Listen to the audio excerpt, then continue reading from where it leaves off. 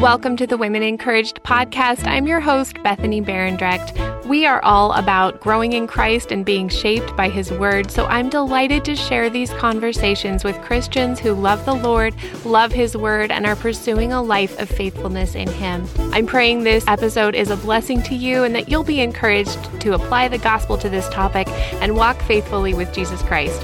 Welcome to the conversation.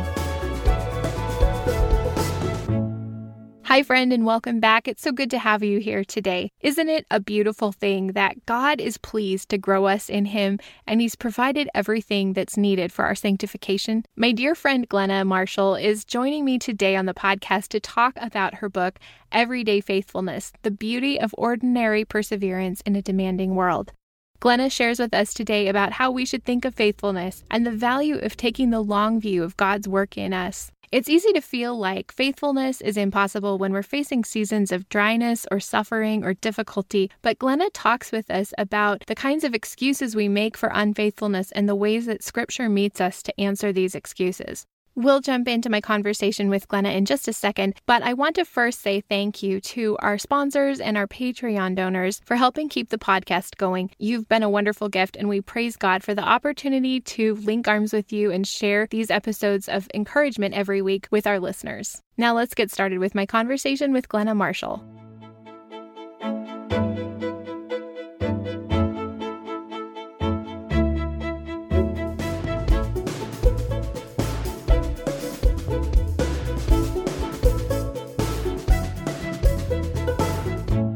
I am super happy to have you back here, Glenna. I am Friend, too. welcome back to the Women Encouraged podcast. Thank you. It's an honor to be asked back. Oh, really? Well, I think that's so. good to know. That's good. So, how about you introduce yourself? Because we're friends and all that, but it's better if you tell people what you're all about. Share what life is like for you these days in the middle of COVID. Yeah, I can do that. So I am married to my husband, William, coming up on 17 years this summer. And he is a pastor, or he's one of my pastors, actually. And we live in a small town down in the southeastern corner of Missouri. And it is farmland as far as the eye can see once you get outside of the city limits. And so we've been here for 15 years doing church ministry. We have 2 boys. They are almost 12 and almost 5. And life now in the middle of being sheltered at home, I think we're something at this point like 50 days, something like that. And I mean, it's been challenging. I feel bad for my kids just because they haven't seen any other children in almost 2 months. And so when I start to feel frustrated that I haven't seen anyone in 2 months, I consider that they're doing pretty well, all things considered. Yeah, so we're trying to actually finish up virtual schooling with our oldest and then trying to keep the little one from burning the house to the ground in the meantime. So that's a worthy goal. It is a worthy goal, and it's not always easy. He's really, we call him Danger Baby. So he's a lot of fun, but he is high energy. And so being cooped up has been a little tough on him and a little tough on us. But there are other parts of being at home that have been great. We've had a beautiful spring here in Missouri. So we have done a lot of bike rides and walks through the neighborhood and lots of time in the backyard and, doing s'mores over the fire pit, just making some good memories. So I'm really thankful for that part of it. But yeah, we're all working from home and trying to figure out how to do that. They have started to lift restrictions here in Missouri. So things are slowly changing, but we say that with, a little trepidation. Yeah, I was going to say everybody's kind of holding our breath to find out, well, what is this really going to look like? What is normal life going to be like again? Yeah, we've been recording services in our living room. My husband and I are doing music, and then every other week he preaches. So I'm just trying to keep my kids quiet and throw snacks at them and stuff so he can preach into a camera. And so we're trying to transition into what is like the first phase of meeting together look like. And yeah, it's hard to know. It's hard to know what's wise, and yet we all really miss each other at church. Yeah. Which is a good absolutely. Thing. It is. It really is. It's good that I feel like, I was already struggling with going to church because of having a head injury back in November. And so I've been to church like maybe 2 or 3 times since my accident in November, before COVID hit. Yeah. And so I think this has just increased my hunger for God's people all the more, which is a good thing. And if anybody feels this half as much as I do, they're probably feeling the pain of longing for it too. So you have your second book in what, a year and a half out in June. This is an incredible feat. Yeah. The first book came out in August, The Promises, His Presence. And so the next one is Everyday Faithfulness. And I'm excited because I just got an email today that they're shipping my book to me. That's so exciting. Yeah, I can't wait to hold it. It's been a long time since I've seen it. So it happens with the manuscript. You work on it and work on it and work on it. And then like almost a year goes by and you forget about it. Yeah. Yeah. Crazy. Tell me though, what is this book about? What is the inspiration for Everyday Faithfulness? How are you hoping the Lord is going to use this book? Being a pastor's wife and really growing up in the church and being raised with Christian parents and having Christian grandparents, I feel like I've had a real upfront seat to what godly living looks like and what it doesn't look like. I feel like I've seen all different kinds of people over the years sit in the pews at church, either the church I grew up at or the church where we serve now. And you could always tell the difference between the people who nominally belong to Christ and the ones who absolutely 100% body and soul belong to Jesus. And their lives were either marked by faithfulness or not marked by faithfulness. And so I feel, as a pastor's wife specifically, knowing a lot about people, just having the advantage of knowing people's struggles and all the hard things that have gone on in their lives or the areas of sin where they really struggle. If you're a pastor's wife, you are often, whether you really want to or not, you're the listening ear to everyone in a lot of confessional situations. And so I found myself over and over and over again trying to encourage church members who were struggling to go to the scriptures, to make sure that they were seeking the Lord in prayer, to make sure that they were as active as they could be at church, all, the things to help them grow in godliness.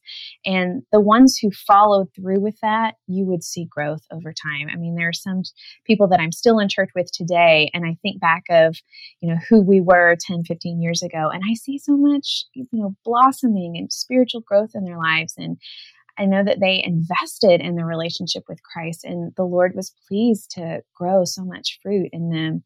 And then there are people that I've known for almost 2 decades who just really refuse to nourish their souls with the truth of Scripture, and it shows. And either I don't want to say this in a harsh or judgmental or any kind of all-knowing way, because obviously I don't know, but you can tell a tree by its fruit, and you either have really stunted, anemic fruit, or there is no fruit. And so, after just observing and having my own struggles with, I wish I were farther along than I am in my faith, and having my own years in the past where I refused to nourish my soul with the truth of Scripture and prayer, I was just able to see that the people who walked the most closely with Jesus were the ones who really invested in their faithfulness to him. And that mostly looks like reading the Bible as often as possible, loving the Lord through prayer, and loving his church. And just 3 simple things. And yet those things are just vitally important to the Christian's growth. And so there was one particular lady in my church who is now with the Lord. Her name was Leota, and she was in her 80s when I first came to our church. And she was lonely. She was a widow, and I got to know her and spent some time with her. And over the years, just watched this lady who was very much just a regular person. She didn't have some big flashy job before her retirement. She would never be well known or famous. She didn't own a computer. She didn't write or anything like that. She was just this lady who had a little garden in her backyard, and she had a lot of physical problems, debilitating arthritis, and yet I've never seen a more faithful Christian. She was at church every Sunday, and she studied her Bible in her recliner every night until midnight. And she'd come up. Wow.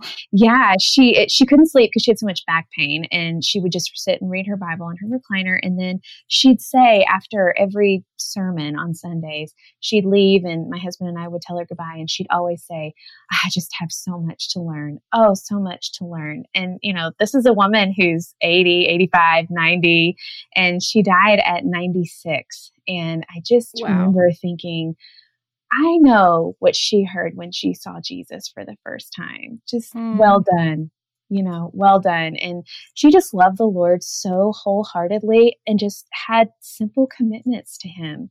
And I really think that made a huge impact, not on just her relationship with Christ, but on my own. And so I wanted to write a book that tried to encapsulate what simple faithfulness to Jesus looks like and how that transforms our life over a really long period of time. Because she didn't start reading her Bible at age, 85. She had invested years before that. And lots of years of faithfulness culminated in this, really strong testimony of the goodness of God in her life and how much Jesus loved her and how much she loved him. And I just wanted to try to capture that in a book. What does it look like for the everyday Christian to follow Jesus in faithfulness for their whole life? I love that. And I love the book so much. I think it's one of those must-read kind of things where I just have a few that I know I'll be handing out to people, and this is one of them. It's a real blessing to my life, an encouragement to me.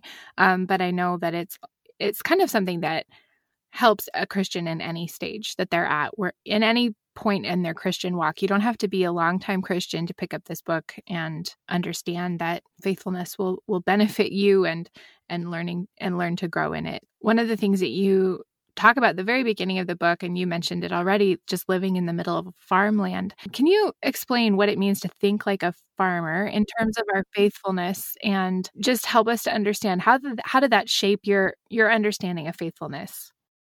So I'm really referring to a passage in James 5, where James is closing out his sort of wisdom epistle. Not 100% sure what genre James is, but he's closing out and he's telling the believers that he's addressing, to be patient and wait until the coming of the Lord. And he says, see how the farmer waits for the precious fruit of the earth, being patient about it until it receives the early and the late rains. You also be patient. Establish your hearts, for the coming of the Lord is at hand. And then he goes on and talks about, avoiding sin and then expecting suffering as you wait for Jesus's return. But as I started to think about farming, and I knew nothing about farming until I moved here, but I got to observe a lot of farming. And what's so interesting about farming, I think, is that you work really hard for your crops, and you have different times of year, different seasons have different kinds of work, but you're always, investing and getting ready for the plowing and then the planting and then the irrigation and then the waiting for the harvest. And James is talking about being patient like the farmer, but the farmer doesn't just sit there and do nothing. He would never have a crop if he just sat there looking around for something to grow. He had to plant the field. He had to plow it first. He had to plant it. He had to tend it. And then he had to wait, because he can't make a crop grow. Only God brings growth. And I've watched that. When we first came to our church and we're in this rural area, we were at a Wednesday night prayer meeting. And we were just having one of the services where everybody shares with their prayer requests. And we were having a really dry summer. It was very hot that summer and very little rain. And one of the prayer requests was from one of the local farmers who was a member of our church at the time. And he was like, we need rain. We need rain.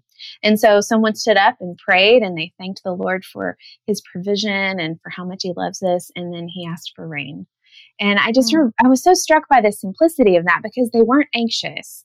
They knew that, either it would rain or it wouldn't. It was totally out of their hands, but they were going to do the work while they waited. And I just think there's a really great picture of investing in our relationship with Christ as we wait, either for his return or for the day we are with him, to do the work to invest in our sanctification, but also knowing that we do this because God is pleased to grow us. We can't make the growth. we receive the rain and we receive the sunlight, but we do have to plow the fields and plant the seeds of Scripture in our heart. And so I look around at the fields every year and I think, there's a lot of work that goes into this, but there's also a lot of dependency on God to provide. And I just think that's such a great picture of the Christian life. That's so helpful. And we live in a kind of a rural area as well. And it really does make you think deeply about the work that goes in, but how dependent you are on God. And so I love that you emphasize this quite a lot and throughout the book. Help us understand, though, how should Christians think of faithfulness and really about the importance of taking the long view? How does taking the long view impact the way that we look at faithfulness for our everyday lives? I used to think that someday I would wake up and sort of be a more faithful Christian just because of the passing of time, because physically I would be older and more mature and wiser. And I did not hold to like regular Bible reading or times of intercession for others or confession with the Lord. I just wasn't invested in spiritual disciplines very much. It's probably in my early 20s. And I just thought, okay, when I'm older, this is where I'll really show up for my relationship with the Lord. I'll get there, just not right now. Like I'm too busy with work. And then it was, I'm too busy with kids. I'm so tired. And then it was, a million different reasons. It was never just, the problem was I had too many reasons that were excuses, and I just it was really ridiculous to think that if I wasn't going to be faithful that day, to just magically wake up and be faithful to Jesus 10 years later.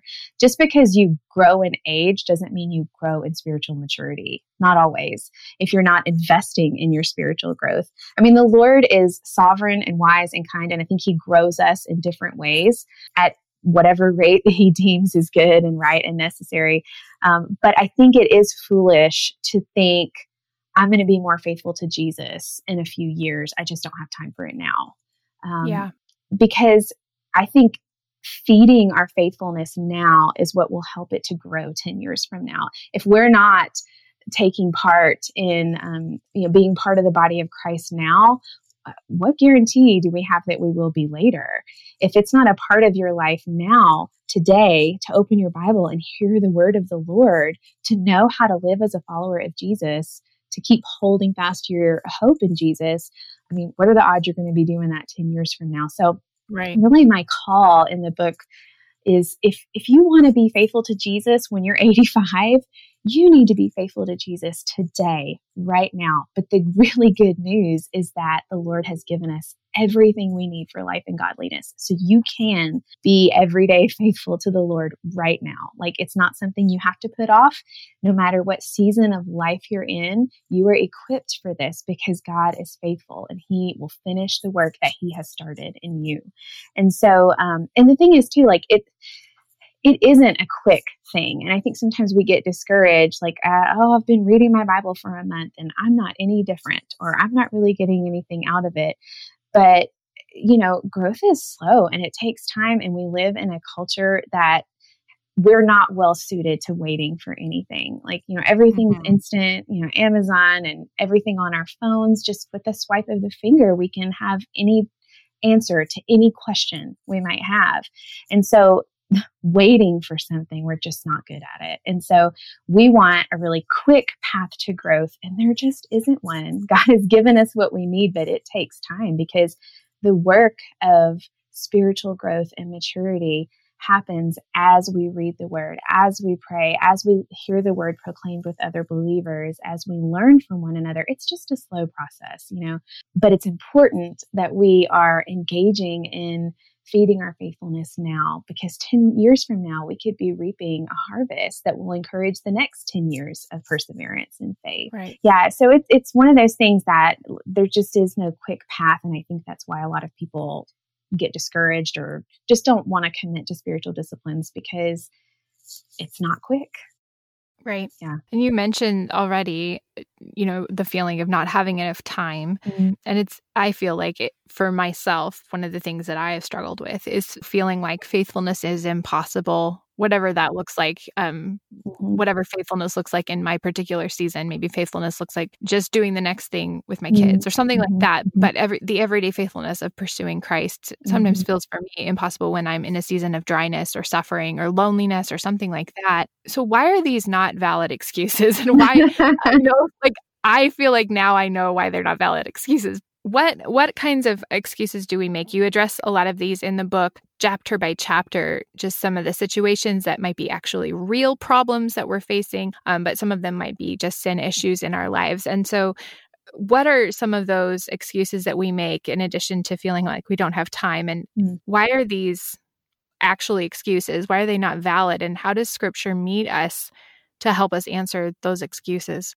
Yeah. So I think there are definitely legitimate seasons where pursuing faithfulness is more challenging. I think that is a true thing. But I also think that we are so quick to fall on excuses like, it's too hard. I don't get anything from it. I'm too tired. I'm too busy. I don't have time. I think you can boil down most of those to either really two things. And this is going to sound harsh, but just stay with me. To either, you can boil it down to either laziness, which I had to reckon with myself and still have to reckon with on a daily basis. I would like to stay in my bed and sleep, or if it's not laziness, it's unbelief. Like it's unbelief that investing my time in opening my Bible is really going to have any kind of effect on my life. Right. I think it's not believing that the word is living and active and able to make me like Jesus. And so, and I think the laziness comes into like, it does take time, like we talked about a minute ago. So I think a lot of our excuses really can be boiled down to those two things. And that's a hard thing to come to grips with. But I think if we're telling the truth to ourselves, we can probably say I'm either lazy or I just don't believe in the value of it enough. To open my Bible and read, to sit and pray and do nothing else, to make sure that I am meeting with fellow believers who are going to help me stay on the path of faithfulness. But then there are also these seasons where it is legitimately hard, like when you're suffering, when you're going through a season of doubt, maybe, or your hands are full with kids, or you're a caretaker for an elderly parent, or when you're waiting for something, or maybe going through a spiritual dry spell. And here is where I think we really have to look at the way that Christians live. So Christians handle suffering and waiting and trying times differently than the world. We survive differently. So where the world might say, you lean away from those things that make you feel a little bit burdened, like give yourself a break. You don't need to read your Bible every day. You're going through a tough time, or you're just busy. The kids are little, just, put it on the back burner until later. Well, Christians don't survive that way. Like we survive attached to the vine of Christ. So we should lean more into the things that keep us attached to Jesus when times are hard. I mean, the problem is, there's a great quote. I don't have it in front of me. It's by Don Carson, and he talks about our proclivity to drifting away from Christ. We're in our flesh always going to drift away from holiness, never towards it. And so when times are hard and or we're going through a challenging season, I think the call for us is to hold fast all the more as we see the day of Christ approaching. So not less in the word, but maybe more. Now, maybe that looks different. Maybe it means that if you're up all night with an infant, it may mean that you have to pull out your Bible on your phone and just get 5 minutes here, 5 minutes there. Like there are seasons where it's going to look a little different, but Jesus said, I am the vine and you are the branches. And then he said, if you love me, you'll obey my commandments. And if we're not attached to him by obeying his words and holding fast to his word, I mean, we're not going to bear fruit and grow. I just think it's actually more straightforward than we want to say. Yeah, definitely is. One thing I really appreciate that you bring up, you kind of address this just all the way throughout the book, is really how God provides for our faithfulness. And so I would love to hear you explain. I feel like I've gotten the benefit of going through this already. And I'm excited for other people to pick this book up and read it, maybe read it on Kindle or whatever. But I think it's so important for us to understand how God works in us to help us avoid ditches like, bootstrapping it or feeling like we're doing this on our own in our own strength, or the other ditch of laziness, like you've talked about. What is God doing in us that provides for our faithfulness?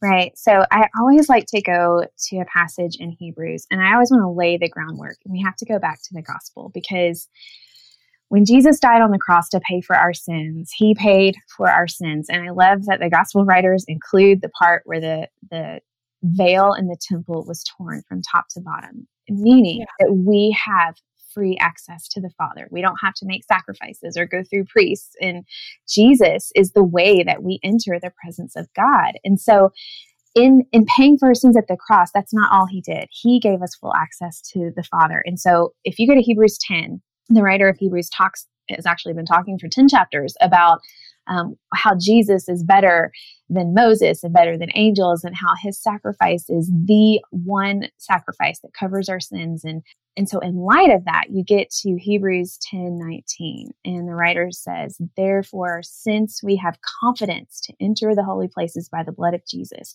by the new and living way that he opened for us through the curtain, that is, through his flesh, and since we have a great priest, also Jesus, over the house of God, let us," and he says, do three things essentially. "Let us draw near with a true heart and full assurance of faith, with our hearts sprinkled clean from an evil conscience and our bodies washed with pure water." So I really think drawing near to God is referring to prayer here. And then the author says, "Let us hold fast the confession of our hope without wavering, for he who promised is faithful." So let's hold fast to the truth of Scripture, to the gospel that we have been given, because God is faithful. He has given it to us. He has saved us. He will finish the work he has started. And the way that he does that is through these things that he has given us. So then the author says, "And let us consider how to stir up one another to love and good works, not neglecting to meet together, as is the habit of some, but encouraging one another, and all the more as you see the day drawing near." All the more. I love that language. It's not the only time you see that in the New Testament. You see that repeatedly with the New Testament writers. So we're basically, the author of Hebrews is saying, Jesus made it possible for you to walk in faithfulness. And here's how you can do it. You pray. You draw near to God because you can, because Jesus made it possible. You can approach the throne boldly. And then he says, "Let us hold fast the confession of our hope." Well, what is the confession of our hope? It is the gospel. It's the truth of Scripture that God has given us. And we sit on this side of the gospel story with all of it in our hands, with multiple copies, collecting dust on the shelf, Yep. And then, and then let us not neglect meeting together. And let us stir up one another. So we're talking about community with the body of Christ. So we have the word, or we have prayer, the word, and the body of Christ as these like three really specific means to help us stay on the path of faithfulness and to grow in godliness. So, and Peter talks about, I think it's in 2 Peter, I always get this confused, but he talks about God giving us everything we need for life and godliness. He's equipped us. Paul talks about it too. And I think sometimes when life gets challenging, we think we need something different, something new, something easier, something, let me take a walk in the woods and I'll just feel, good with God or something like that. It's a little new agey, but you know what I mean? It's like something different. Let me just take a break. But actually we need these really old things. These are the things that God has given every believer. We also have the gift of the Holy Spirit. Like he lives in us in the heart of every believer, and he helps us to understand the word that we're studying and reading. He helps us to pray. He makes our prayers better. Mm-hmm. He also dwells in every believer. So we have this ministry of his presence when we gather with the church. Just one of the reasons I so long to gather with my church again when this pandemic has passed. Yeah. So these are like old practices that God has ordained to help us remain faithful to him. He knew it was what we would need. And so he made it possible for us through Jesus to have them. And so these are the things that the saints who have followed Jesus from the day he walked the earth until now have used to remain faithful to him. And so we're in a long line of believers who are holding fast to our confession of hope, who are drawing near to God, and who are not neglecting the body of Christ. Yeah. And you kind of hit on this, but the reality of the Christian life is that we don't always see the results or the blessings of faithfulness right away, which means we have to hold fast to God's promises. But we do move forward in faith, knowing that God does bless faithfulness. He does reward those who diligently seek him, Mhm. and he rewards us with himself. But there are some other, long-term and short-term blessings of faithfulness and perseverance. Can you share some of those, and maybe also share with us just how God has shown himself faithful to you as you've pursued faithfulness in him? Yeah. I think, one of the sweetest blessings of ordering your life around faithfulness to Jesus is intimacy with Jesus. There are just some people that you meet and oh my goodness, they walk closely with the Lord. And if you were to ask them, how do you have such a close relationship with Christ? I can pretty much guarantee you they're going to say, well, I love his word, I love his church, and I love to pray. Like, it's going to be those things. And they probably would also say it hasn't always been easy. And there are seasons where it's been hard to pursue those things. Because we all go through dry spells, we all go through suffering and different things that are challenging. But that intimacy with Jesus is just the sweetest gift. And I think it's when you are turning your face to look at him every day, no matter what's going on in your life, you see how constant he is, how good he is, how his faithfulness to you and his faithfulness to God, and how he, died for our sins at the cross, and the way he and God the Father provided for us to be reconciled. When you see that faithfulness, it really does just undergird your faithfulness. I mean, our faithfulness to the Lord is absolutely 100% built upon his faithfulness. We cannot do it apart from him. And as we depend on him, I see the fear of legalism, when we talk about spiritual disciplines, when we talk about Bible reading, we talk about prayer and going to church, things like that. You can go that way. But I find that if you are really seeking the Lord with all of your heart, soul, mind, and strength, when you come to the word and when you come to your church to hear the word proclaimed and to fellowship with believers, when you really sit before the Lord and confess your sins and praise him for who he is and cast your anxieties on him, you see how desperate you are for him. It's not a bootstrap thing. It is I cannot get through this day without you. I am utterly dependent upon you, because the more you come to the word, the more the word shines a light on your sin and your desperation and your neediness for him. But it also highlights God's faithfulness, just the bigness of his constant character, and how he is faithful and he is good, and he will 100% keep every promise he's ever made. So if you are in Christ, you will remain in Christ, and he will see you through until you see him face to face. And I just think it's such a comfort to know, yes, I'm going to be obedient and hold fast to the things that he has given me, but have great confidence. Even when I'm struggling, have great confidence. He is not going to abandon me. He is going to finish what he has started, because he who called you is faithful.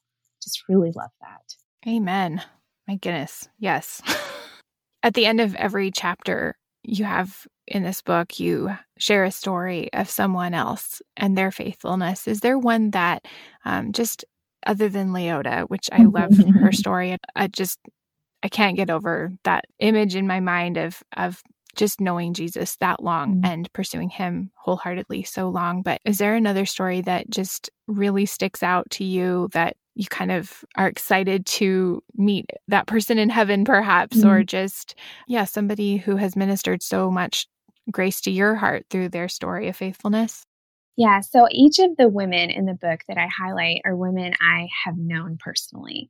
And so some of them I am related to, and some of them I am related to through Jesus. There are two that are now with the Lord, and one of them recently gone to be with the Lord.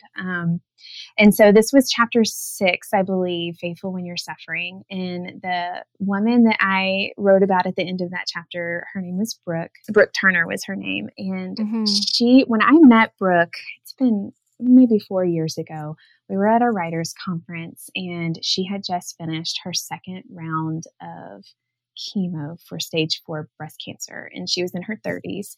She had 3 little children and a husband at home. And she was just such a breath of fresh air. She had already been through such a hard time with cancer and recurring cancer, and to be so young and just have such a bright light with the Lord. And so, but we kept in touch after meeting and talked somewhat regularly. And I just watched her life unfold. She just continued to struggle with cancer. She would have some months go by where things were okay, and then months would go by where it was harder and she had bad scans. And but she nevertheless, I mean, she grieved her circumstances because she was afraid of leaving her children, as being so young.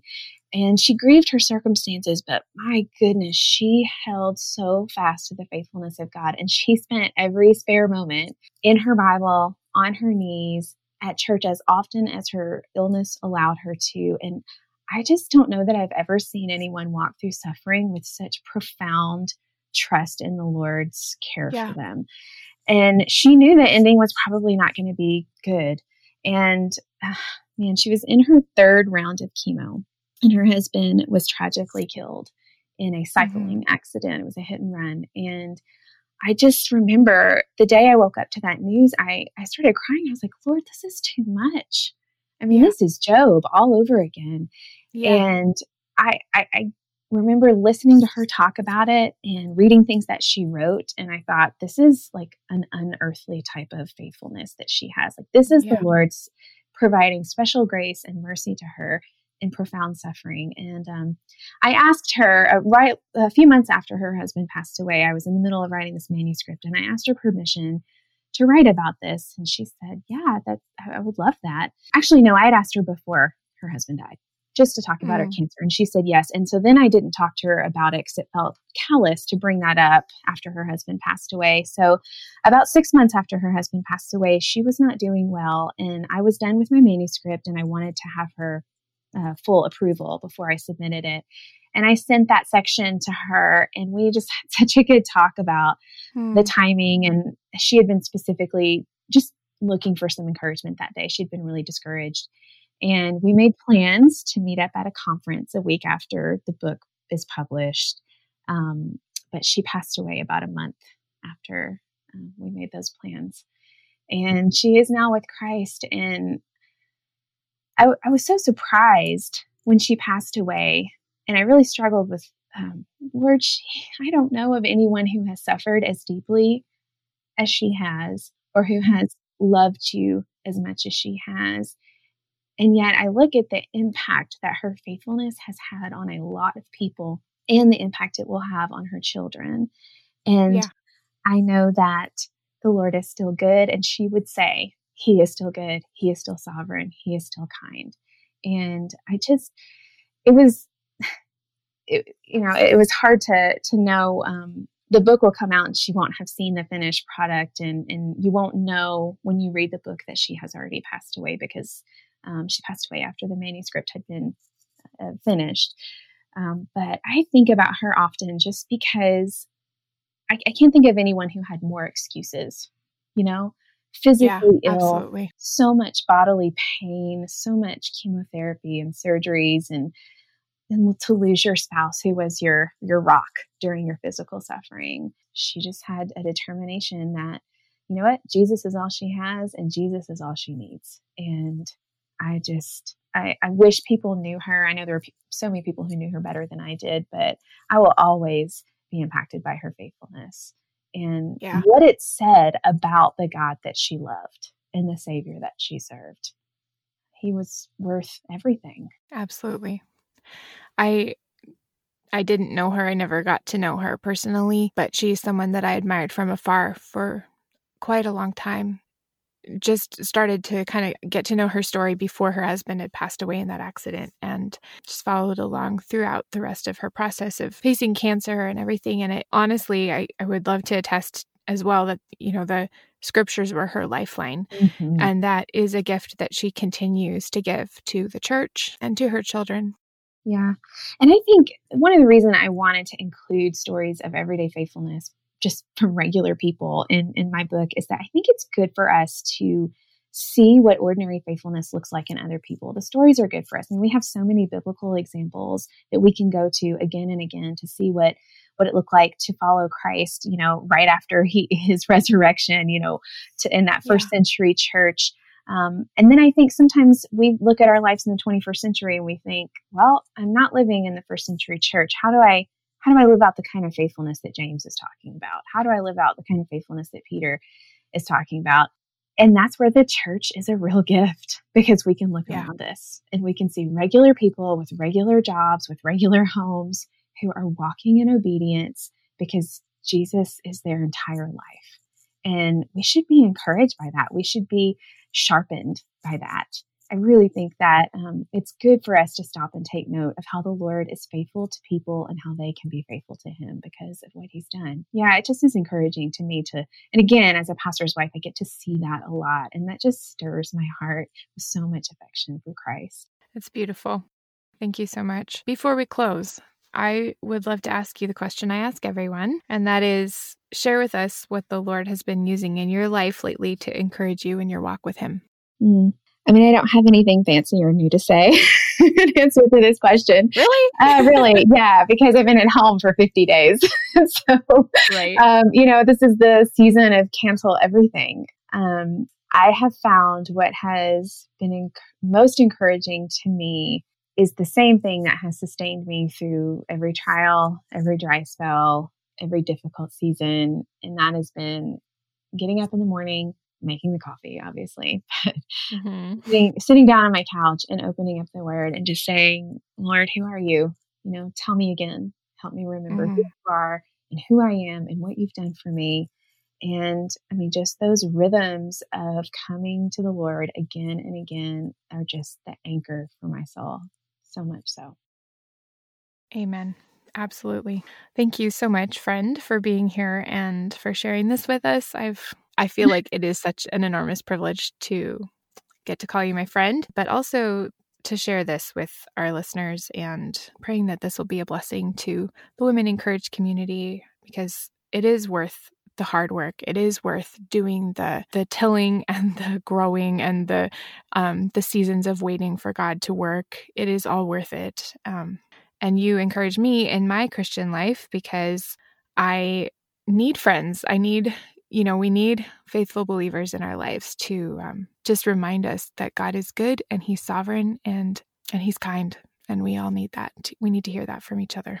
I love that. And I feel the same way about you. And I just love the way that the Lord connects us. And I'm so thankful that, we can invest in our faithfulness and be so confident that he is pleased for us to grow. He is pleased to supply everything we need. It's not like he's got his arms crossed and angrily waiting for us to come to him. No, he is the Father looking and waiting for us. He is always there and always present, always near, always good. And so, amen. Yeah, love that. Thanks again for being here. You can find Glenna online at glennamarshall.com, on Facebook under that name, and on Instagram at Glenna D. Marshall. You can also find us on social media as well by searching for Women Encouraged on Facebook and at Women Encouraged on Instagram. As we prepare to send this episode out, we find ourselves in the midst of international tension and grief over COVID, government-imposed restrictions, and in the U.S., there's suffering related to wicked injustice and a national crisis displayed in cities all over the country. I believe, though, this is not a time to hide from faithfulness or to set it aside for a better day. The gospel of Jesus Christ, the message of his life, death, resurrection, and ascension, this is our hope. And we live out the gospel in community with God's people, and we extend this hope to the world around us. Psalm 1 gives us a clear picture of the person who delights in God's ways, meditating on his law day and night. The psalmist says he is rooted like a tree planted by streams of water that yields its fruit in its season, and its leaf does not wither. In all that he does, he prospers. The Lord knows the way of the righteous, but the way of the wicked will perish. God has planned for your sanctification. He has prepared you for it and it for you, and his design and desire is that you grow in faithfulness to him and to his word. This faithfulness will shape everything you do, and it will overflow to change the people in your home and in the world around you. So come, friend, and persevere, knowing the stream that you've been planted by will supply you with everything you need to bear fruit in the Christian life.